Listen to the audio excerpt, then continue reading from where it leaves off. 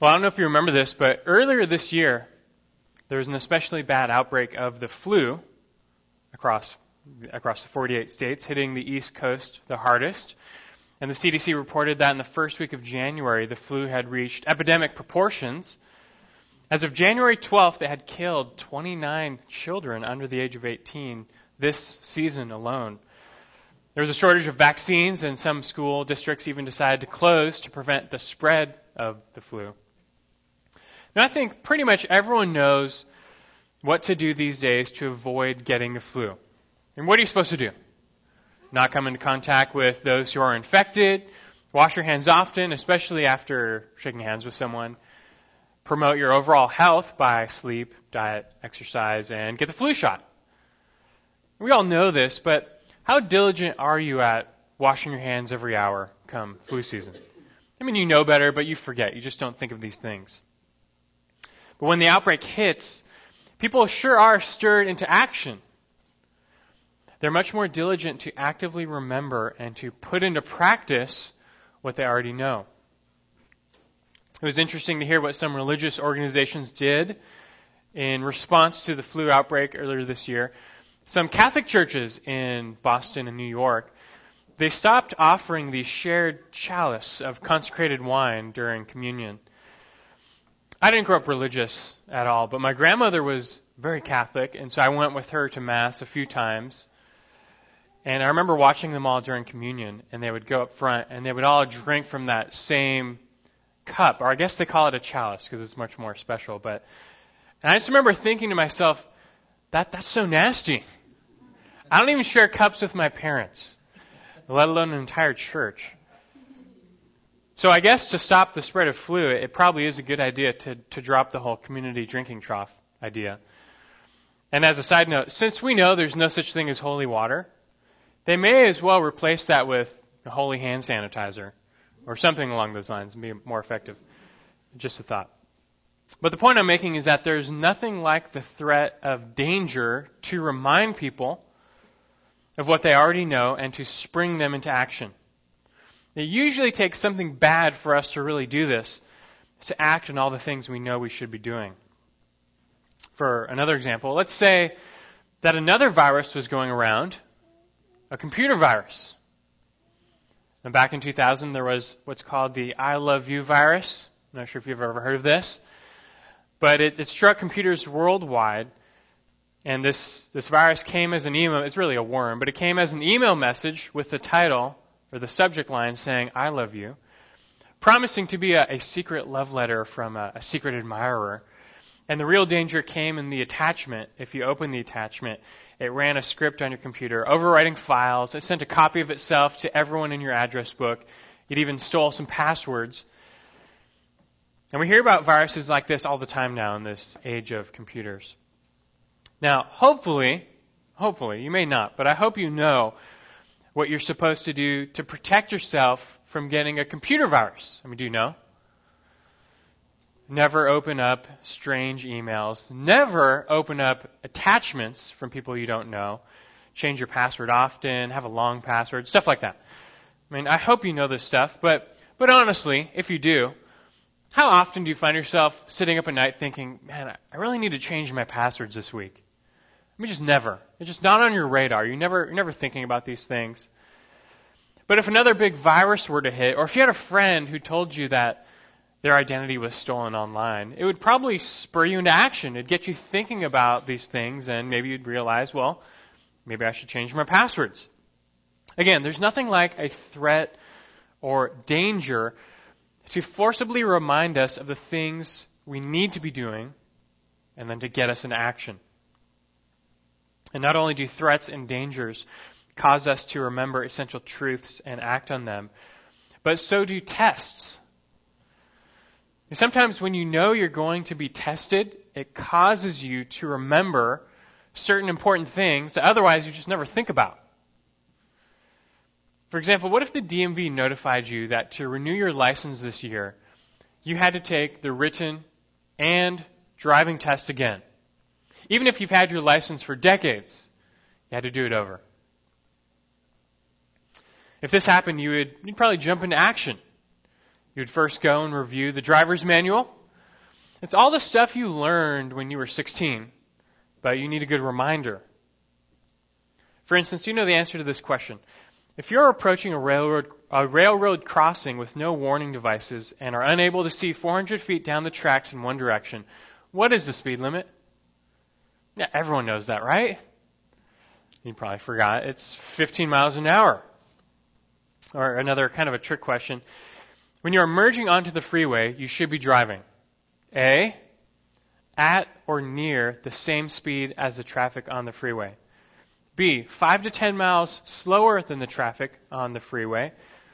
Or C, the posted speed limit for traffic on the freeway. What's the answer? You think C?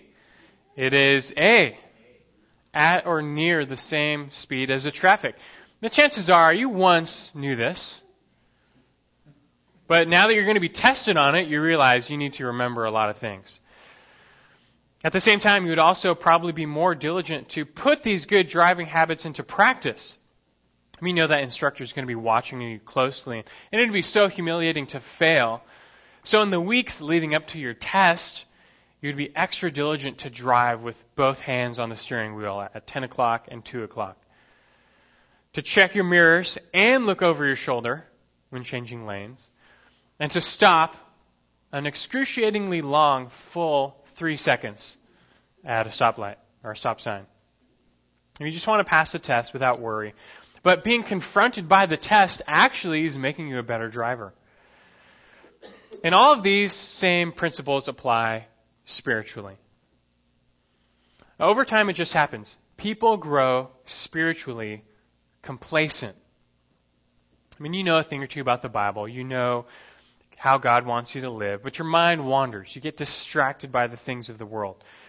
God wants you to be passionately pursuing Him in this life, but you cool down and you start living for the moment. But there's nothing like a good spiritual threat or danger or test to snap you out of it, to remind you of who you are in Christ and what you should be doing. For example, do you know that you should be praying often? Of course. Of course you know that. You know that intellectually, but how often are you praying? If your answer is not that much, you have a problem. But it's not a knowledge problem. It is a reminder problem. You need to be constantly reminded, and then you need to act on what you know. And sometimes God is the one to send you such a reminder. Would you just keep on forgetting and failing to pray even though you know better? Well, God just might send you a test or a trial to remind you. I mean, who knows?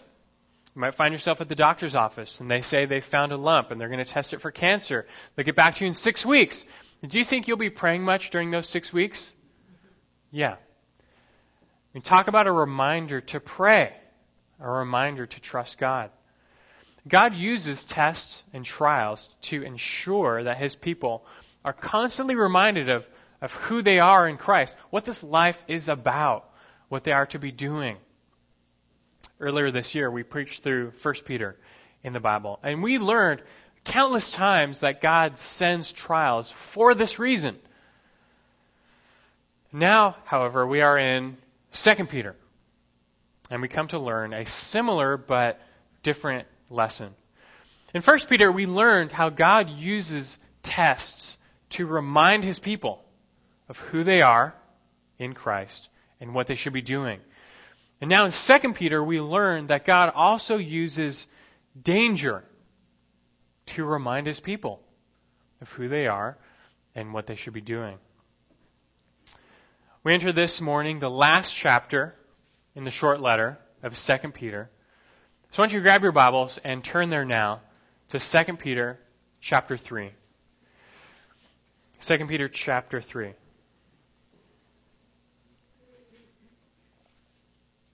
It's easy to find. Just turn to Revelation, last book of the Bible. Page your way backwards a little bit. 2 Peter chapter 3. After several weeks, we made it through chapter 2, where Peter devotes a lot of time to exposing perhaps the greatest threat to the church false teachers. False teachers are responsible for leading many away from the Lord and putting them on the path of destruction. And it's a real danger. This is a real threat to the church. But even in this, God has a purpose. For sometimes there's nothing like danger to remind you of who you are and what you should be doing. There's nothing like a threat to snap you out of your complacency, to spring you into action. And what we'll come to learn from our text today is that is actually why Peter wrote 2 Peter. In light of the danger posed by false teachers, Peter writes to issue that reminder to the churches. He's saying, look, don't fall asleep at the wheel. Wake up and remember the things you need to know. These false teachers, they're like a spiritual flu virus, circulating around with the ability to make even those in the church spiritually sick, infecting the unsuspecting. Everyone who comes into contact with them is exposed and endangered. And this threat has reached epidemic proportions. And Peter was dealing with a real outbreak of false teaching. It was threatening to spread, to do real damage. So he was writing to inoculate the churches, to protect the churches. So just as in the physical world, when there is an outbreak, we are reminded to avoid the sick, wash our hands often. The same is true spiritually. When it comes to the disease of false teaching, we need to be reminded, first, avoid the sick. And Peter just spent all of chapter 2 telling us how to do that, telling us what are the symptoms of someone who is spiritually sick, a false teacher. At the same time, we need to be reminded to wash ourselves with the water of the Word. And that is his reminder now in chapter 3. The best antidote to false teaching is just the truth. To just get a healthy dose of the truth. However, Christians can grow complacent. So Peter is here to serve up a reminder. That's what we come to find now. Join me as I read 2 Peter chapter 3, and just the first two verses, verses 1 through 2.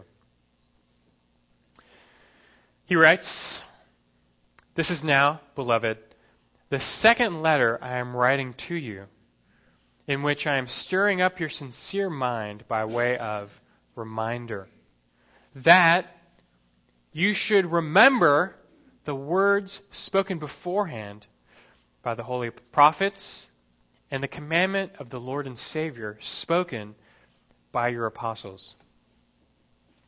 Now you might quickly read over these verses and think that there's not much there. They seem pretty straightforward. So why are we going to spend an entire sermon on just these two seemingly simple verses?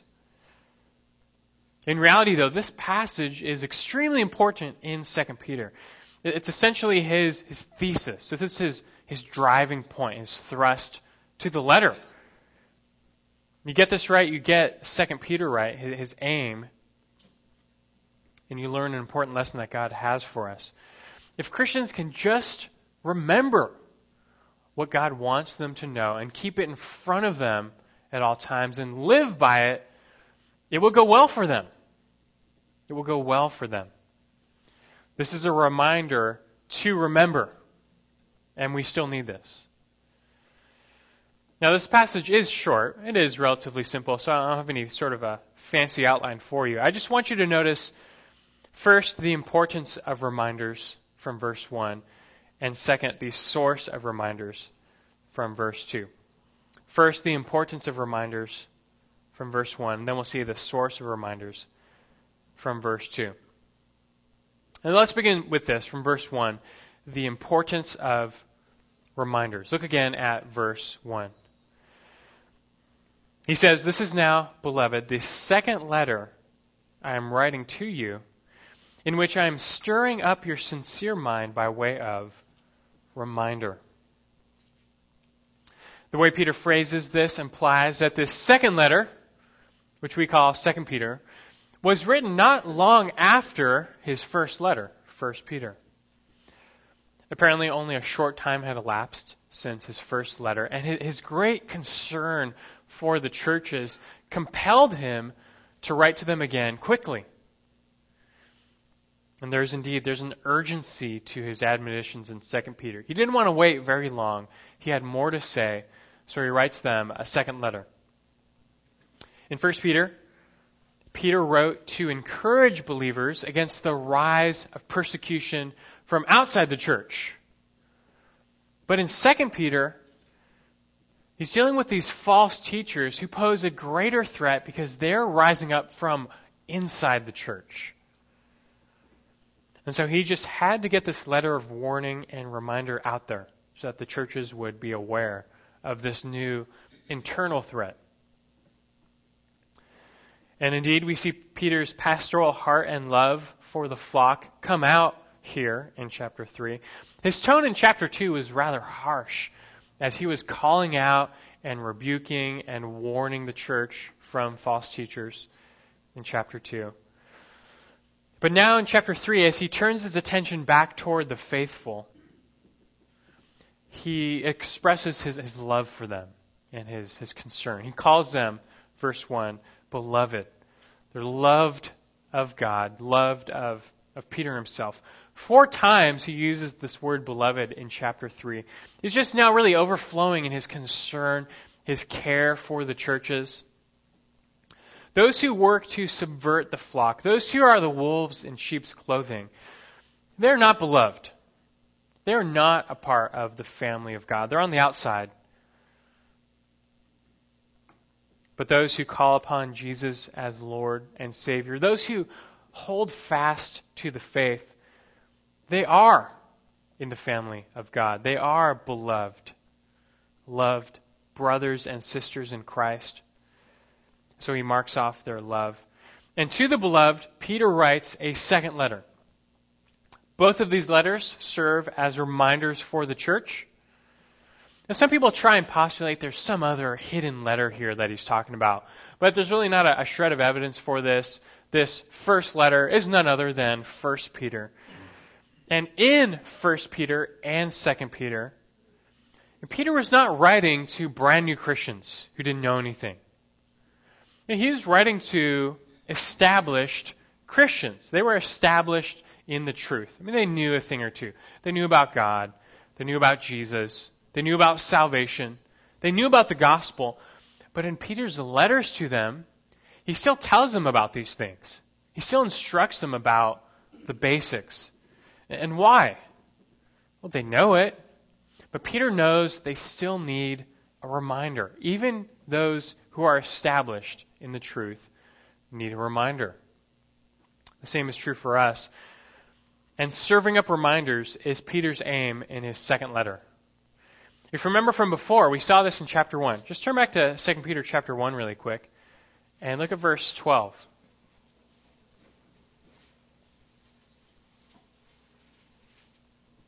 Remember what he said near the beginning, 2 Peter chapter 1, verse 12. Therefore, I will always be ready to remind you of these things, even though you already know them and have been established in the truth which is present with you.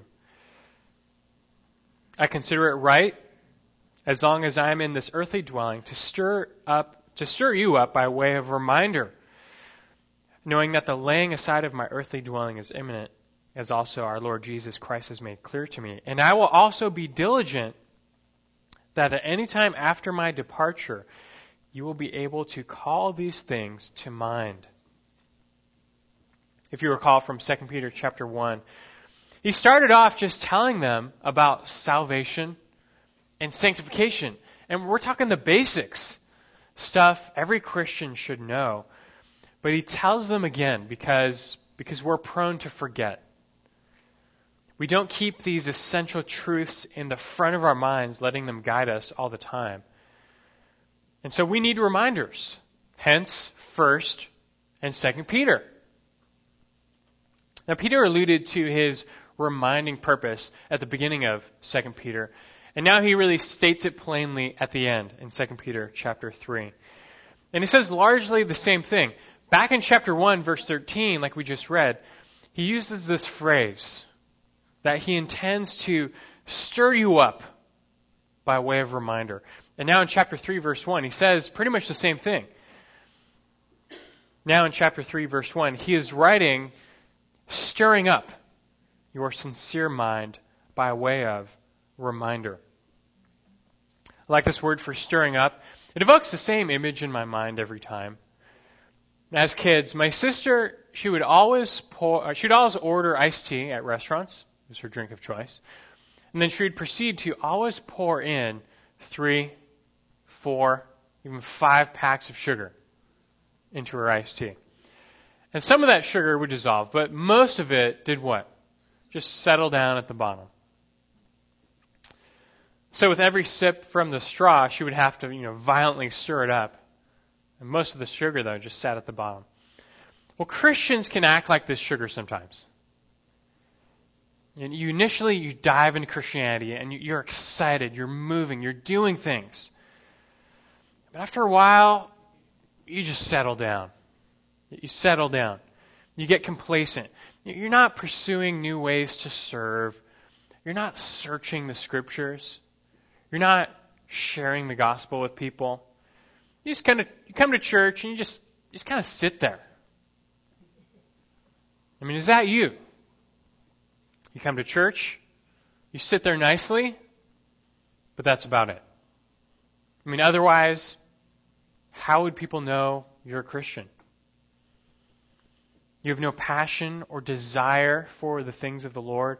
If this is you, then you need to be stirred up. Snap out of it.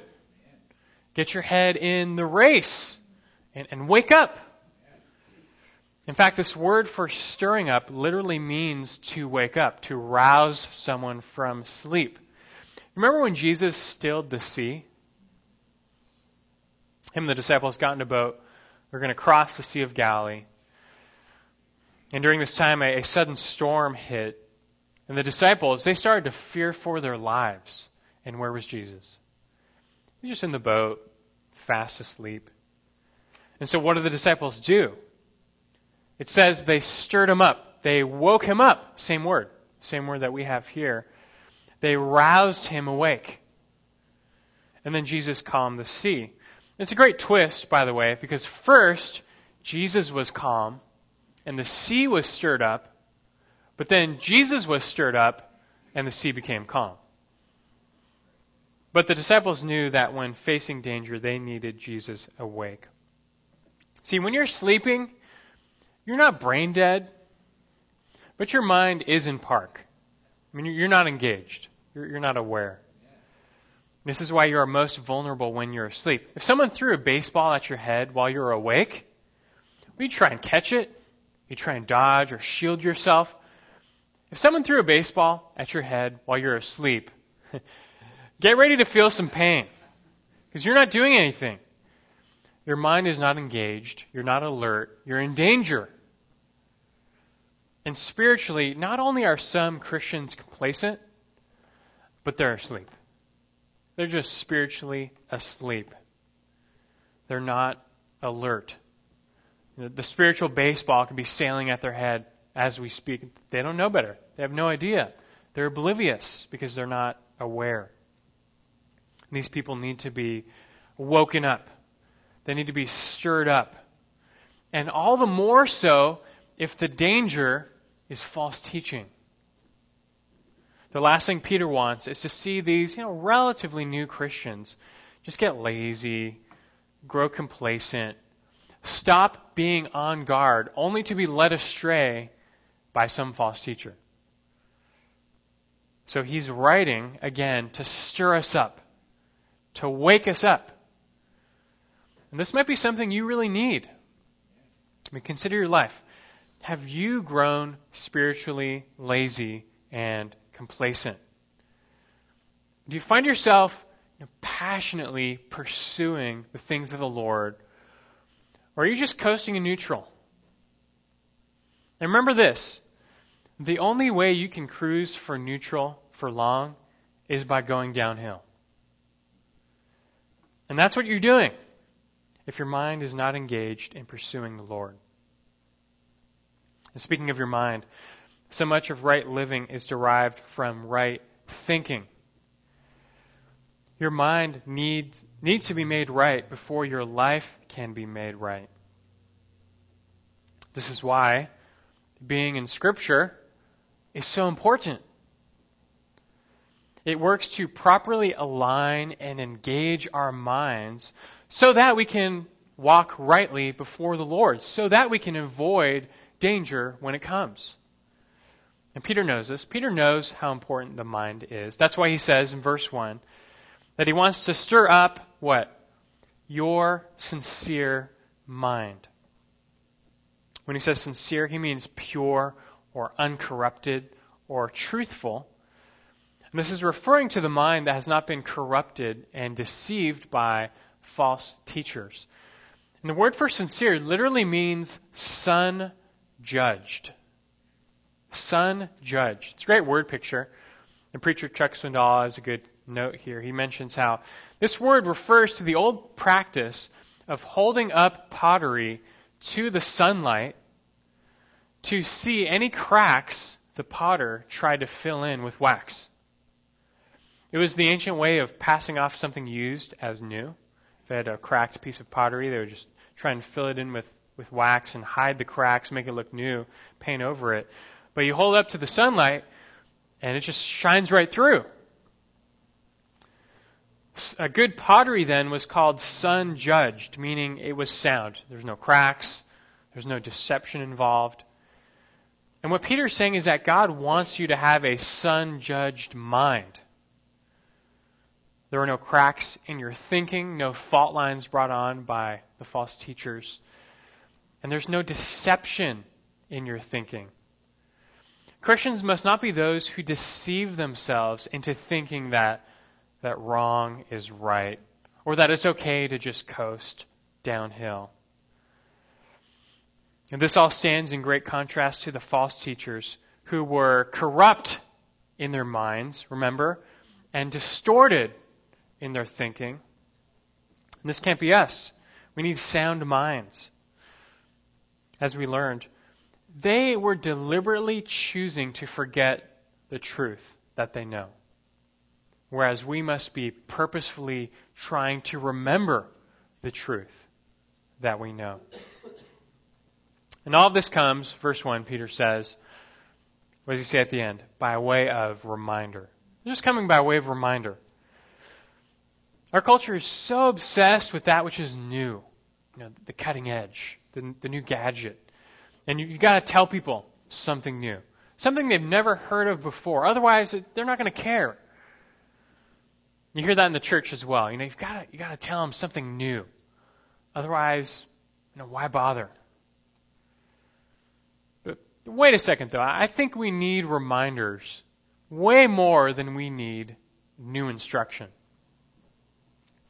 If we only ever heard things once and only once, never to be reminded of them again, just think of all the things we would forget. Do you forget people's names? You meet someone new, like, oh, hi, you find out their name. You start talking, and like a minute later, you're like, I forgot their name. Well, what's their name? You forget. And what if you could never be reminded? That's not going to be good. But we don't operate like this. We need reminders. An entire industry is built off of this fact. That's why Post-it notes exist. They exist because people are forgetful. You're to write something down that you need to remember, put it somewhere that you know you're going to run into, and then be reminded. Now just think of all the things you remind yourself of daily. Or better yet, this might be easier for you. Think of all the things you remind your spouse of daily, or your children of daily.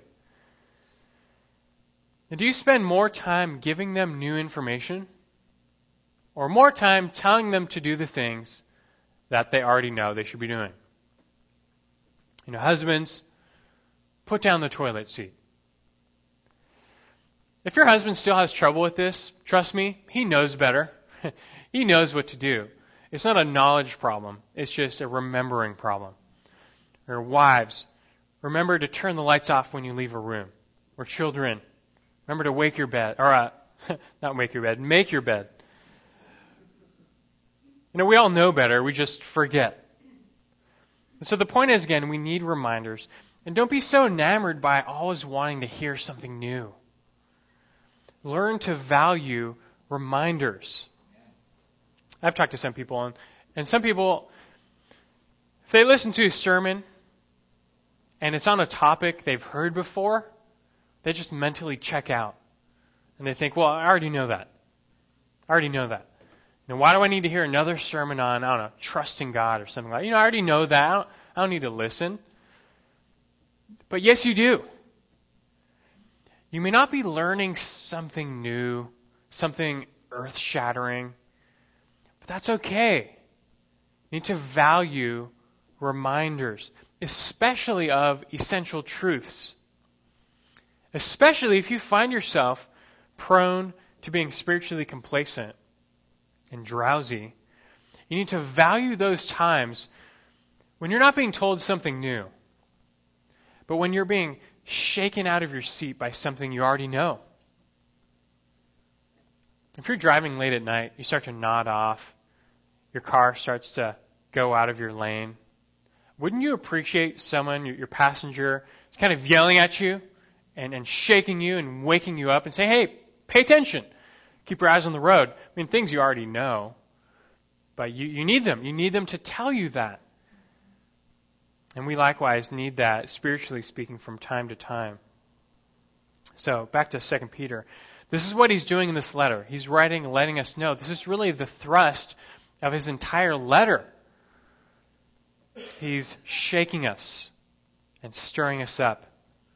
He's splashing that cold water on our face to wake us up. And it's all just by way of reminder. Peter knows as a shepherd, if he can just get us to remember the things we know and need to know and then act on it, we'll be good. We'll be safe. And so we need this reminder to remember. And this is our first point, the importance of reminders, that they really are important. And we need this reminder to remember. It begs a question, though.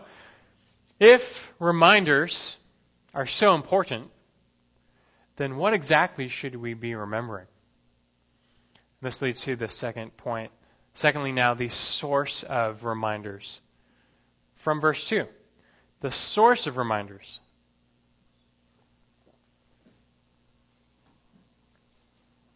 And look at verse 2.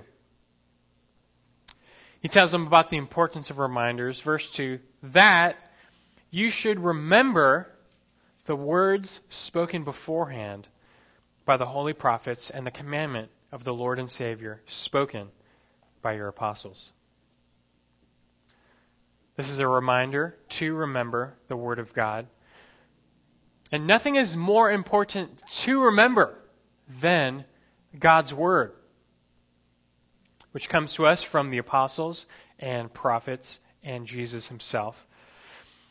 Notice the three sources of God's authoritative revelation here. First, there are the holy prophets, he says, who have spoken beforehand. And this is referring to none other than the Old Testament writings. This word for spoken is in the perfect tense. It just signals that the impact of their words carries on until today and even into the future.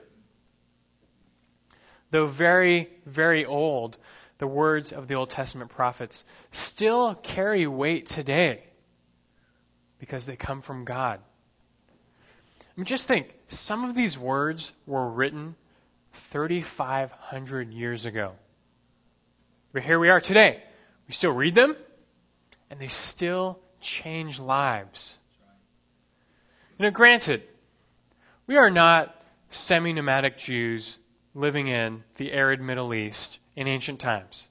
That's just not us. But the message, the principles, the precepts of God's Word are timeless, and they still guide us today. And so first, Peter reminds us to remember the holy prophets. I mean, take Leviticus, for example, written by Moses, who is considered by the Jews to be the greatest of prophets in the Old Testament, actually. When you read Leviticus, you just can tell that this was a different time. This was a different time. There are so many rules and regulations about leprosy, about not eating pigs and crustaceans, about animal sacrifices. And you just think to yourself when you read that, what does this have to do with me today?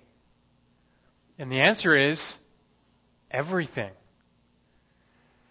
Now we know we're no longer bound by the Old Testament law, but we are still bound by the purpose of the law, which was holiness.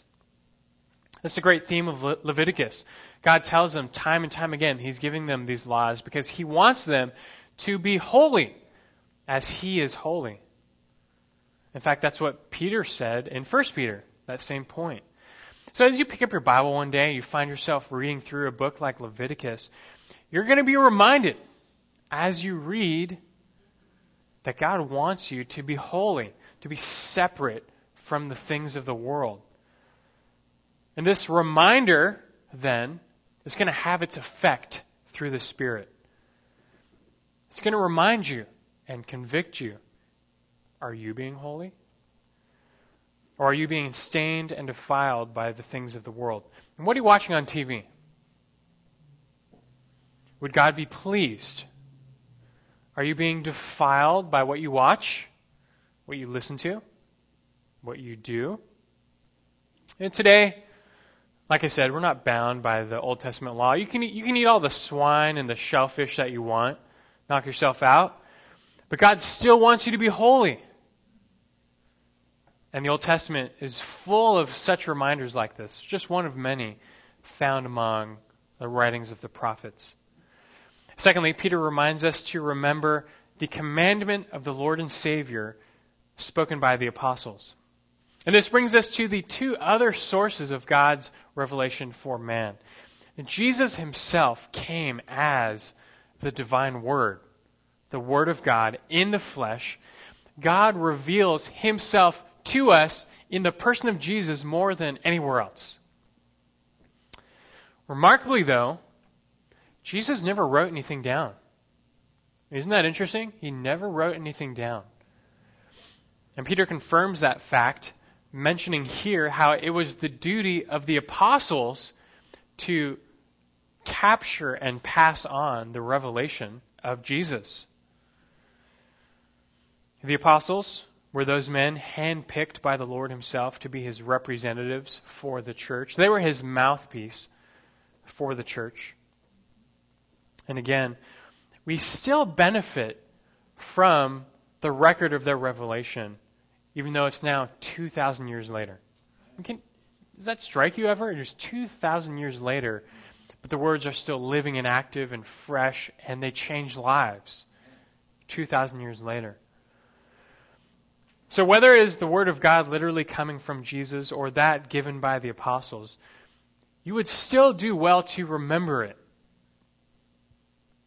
Being filled and saturated with God's Word like a soaked sponge, really it's the most essential element to having a thriving spiritual life.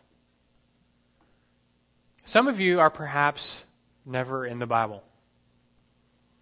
You aren't reading. You aren't studying. You aren't remembering. And as a result, you're spiritually anemic. When you're in spiritual starvation mode and your life suffers as a result. If only we just snap out of it and come to truly desire the Word and resolve to just spend time in it, your life would change. Your life would change. When some people hear this, they react negatively. They say, look, I've read the Bible. It's nice and all, but I've got real problems. And I want some real answers, something that's going to help me, something that's actually going to work. So don't tell me just read the Bible. Now look, it's true. If you just read the Bible, all of your problems in life are not going to magically disappear. The Bible is not a magic spell book. However, if you read and put into practice everything God says, your life will change. You may still have problems, but you will handle them to the glory of God. You may still sin, but you will deal with it to the glory of God. And you may not be perfect, but you will live to the glory of God. And that should be your purpose in the first place. And furthermore, if this is you, you are underestimating the power of the Word. The reason Peter wants us to be reminded of the Word so much is because this is the treasure trove of God's power to change lives. This is the means by which God produces change in our lives. I want you to do this. I want you to turn to Hebrews chapter 4. We're close. Just turn left, turn backwards just a few pages at Hebrews chapter 4.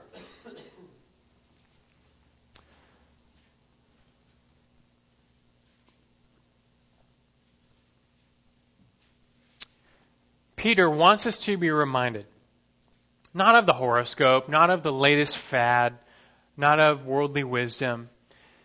He wants us to be reminded of God's Word, because he values the convicting power of the Word for those who are spiritually alive. Do you know that?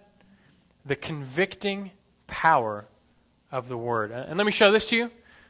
In Hebrews chapter 4, we're going to read verses 12 and 13. Verse 12.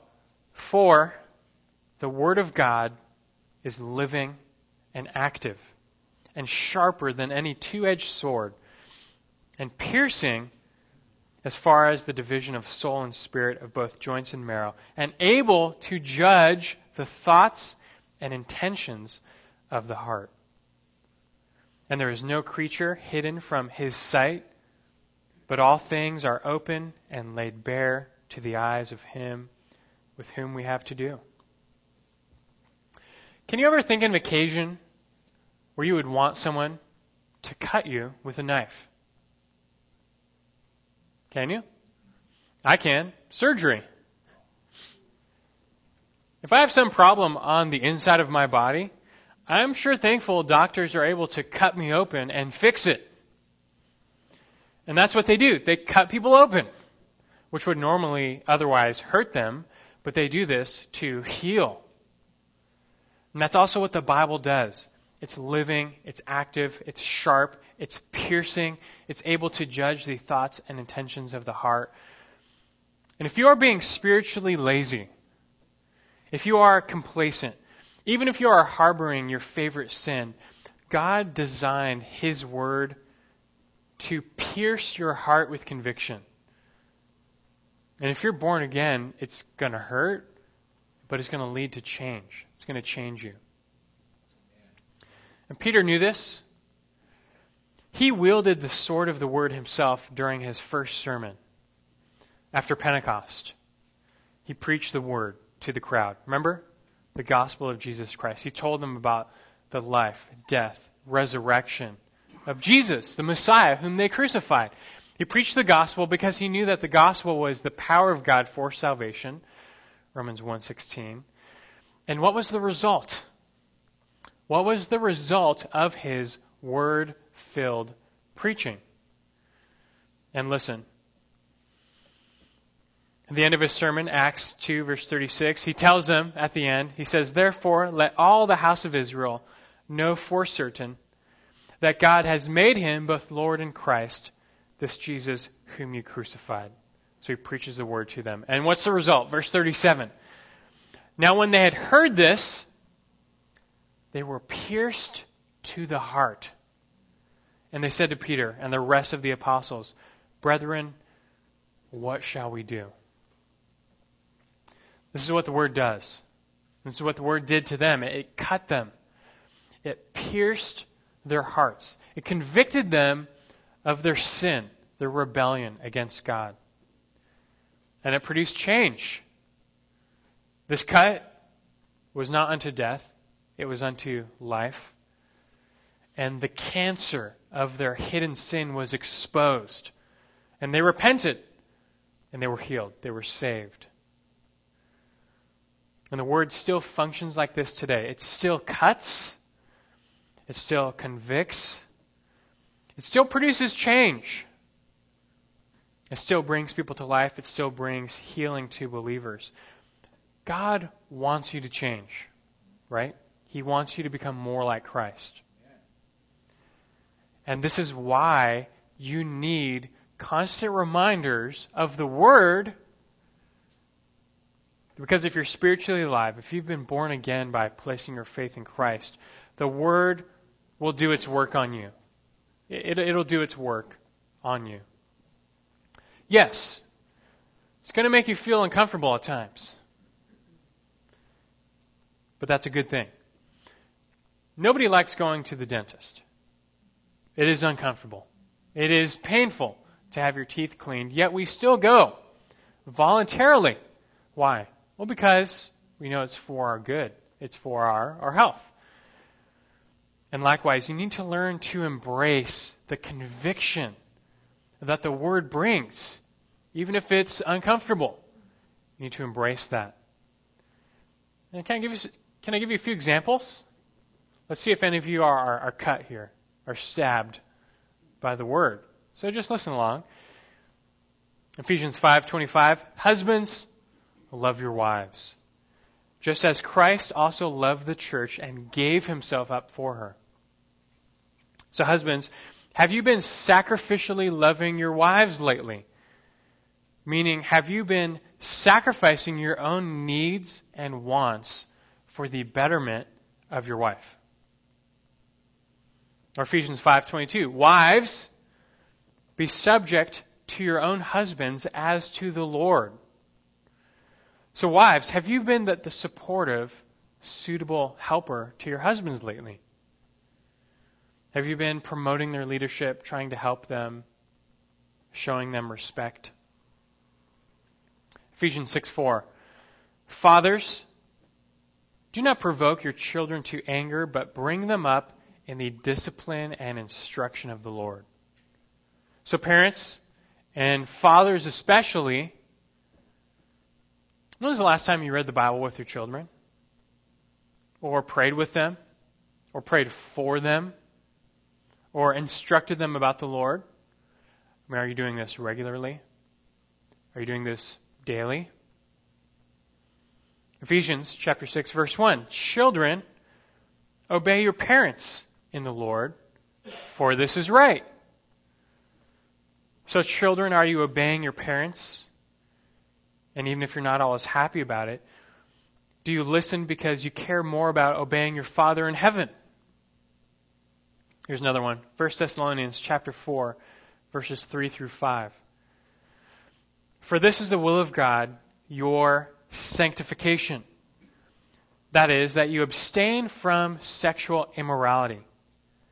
That each of you know how to possess his own vessel in sanctification and honor, not in lustful passion, like the Gentiles who do not know God.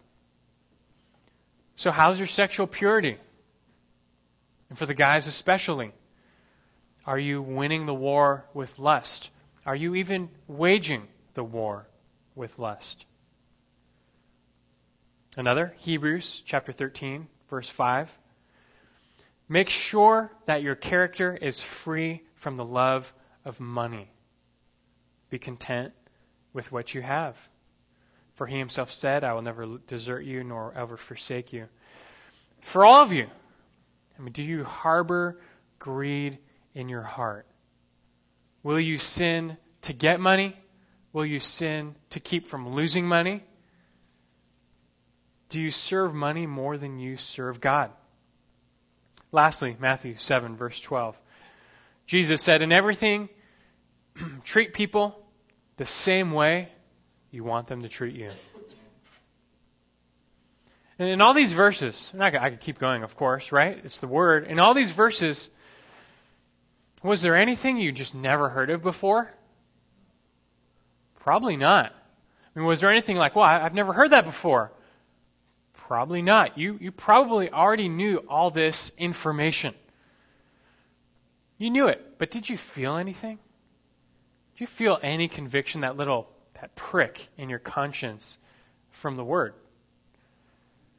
Chances are, if you're not totally hardened in your sin, then yes. If you're spiritually alive, you felt something. And that's the point, and it's a good thing. Until you can live a completely perfect life free from sin, you need the Word to perform surgery on you every day. So I'll tell you what to do. Forget the gurus. Forget all those self-help books. Forget all the people and the shows and the books that try and make you a better person apart from God's Word. Because they're powerless. They have no power. Instead, opt for the Word. God has put His power in the Word. Take out that self-help CD in your car and put in the Bible on tape. Turn off the daytime talk show and listen to a sermon. Put down the latest book on spiritual discovery and pick up the two-edged sword. This is the way to grow in a manner pleasing to the Lord. Isn't that what you're trying to do? If you know the Lord, you love Him. You want to grow in a way that's pleasing to the Lord. And how do you do that? Peter himself told us back in 1 Peter chapter 2, verse 2. He said, like newborn babies, long for the pure milk of what? The Word. So that by it you may grow in respect to salvation. That's how you do it. A word of warning is appropriate here, though. Don't forget, as we saw, the sword of the Word is two-edged. Everybody is cut by the Word. Everyone is laid bare and just filleted open by the Word. Yet one side cuts to heal, and the other side cuts to judge. The same Word which brings life to some brings judgment to others. So the question is, how are you going to respond to the Word? How will you respond to the gospel? How will you respond to the conviction that the Word brings? And I urge you not to turn a cold heart against the Word. Yeah, it's uncomfortable when our sin is exposed. But don't turn against that. Accept that, value that, and do what is right. The false teachers, they deny those feelings of conviction and they just suppress them. They push them further and further down, way deep, that they couldn't feel them anymore. But that just sealed their own destruction. And do not follow them to that place. We can say a lot more here. In fact, we will next week. Because specifically in the context of this chapter, Peter wants us to remember one thing in particular, and that is the second coming of Christ. To save, to judge. We need to remember that often and live in light of that. We'll see that starting next week. But for now, just learn this general but essential lesson. Reminders are important. And reminders of the Word are most important. And so fill your life with them. You need to get serious about filling your life with the Word. You want to be learning about God, but you want to be remembering God as well. God so desperately wants us to remember Him. And it's for our own good as well. So embrace the conviction the Bible brings. Put into practice what God says. Seek to grow by His grace. And not only is that your surest protection from false teaching, but that is your sure ticket to be pleasing to the Lord. Remember the Word. And join me in prayer. Father in heaven, We bow, we praise and thank you for your word. Just the fact that you revealed yourself to us, just the fact that you gave us your word and we hold it in our hands is the grace of God, that we even can know you. So we thank you for your word. The word that judges, the word that heals, the word that exposes, the word that saves. Thank you for your word. And help us all to be men and women of the book, to be in your word, to value it, to love it. I pray for those here who they don't have that desire, that you would give them the desire. I pray that you work in their hearts to create a longing in them for the pure milk of the word, so that by it they may grow in respect to their salvation. You need to change us, Lord, and we pray you do that work. At the same time, may we all be diligent to put the word ever before us, that we would be reminded at all times of who we are in Christ, what this life is about, and what you want us to be doing. Enable us and help us in this regard. And as we are reminded, Lord, may we be those who carry it out and put into practice what we learn. That's how we're going to grow. That's how we're going to honor you. That's how we're going to be safe from danger. That's how we give you glory. So we thank you again for your word. May we treasure it as it points us to you. In your name we pray. Amen.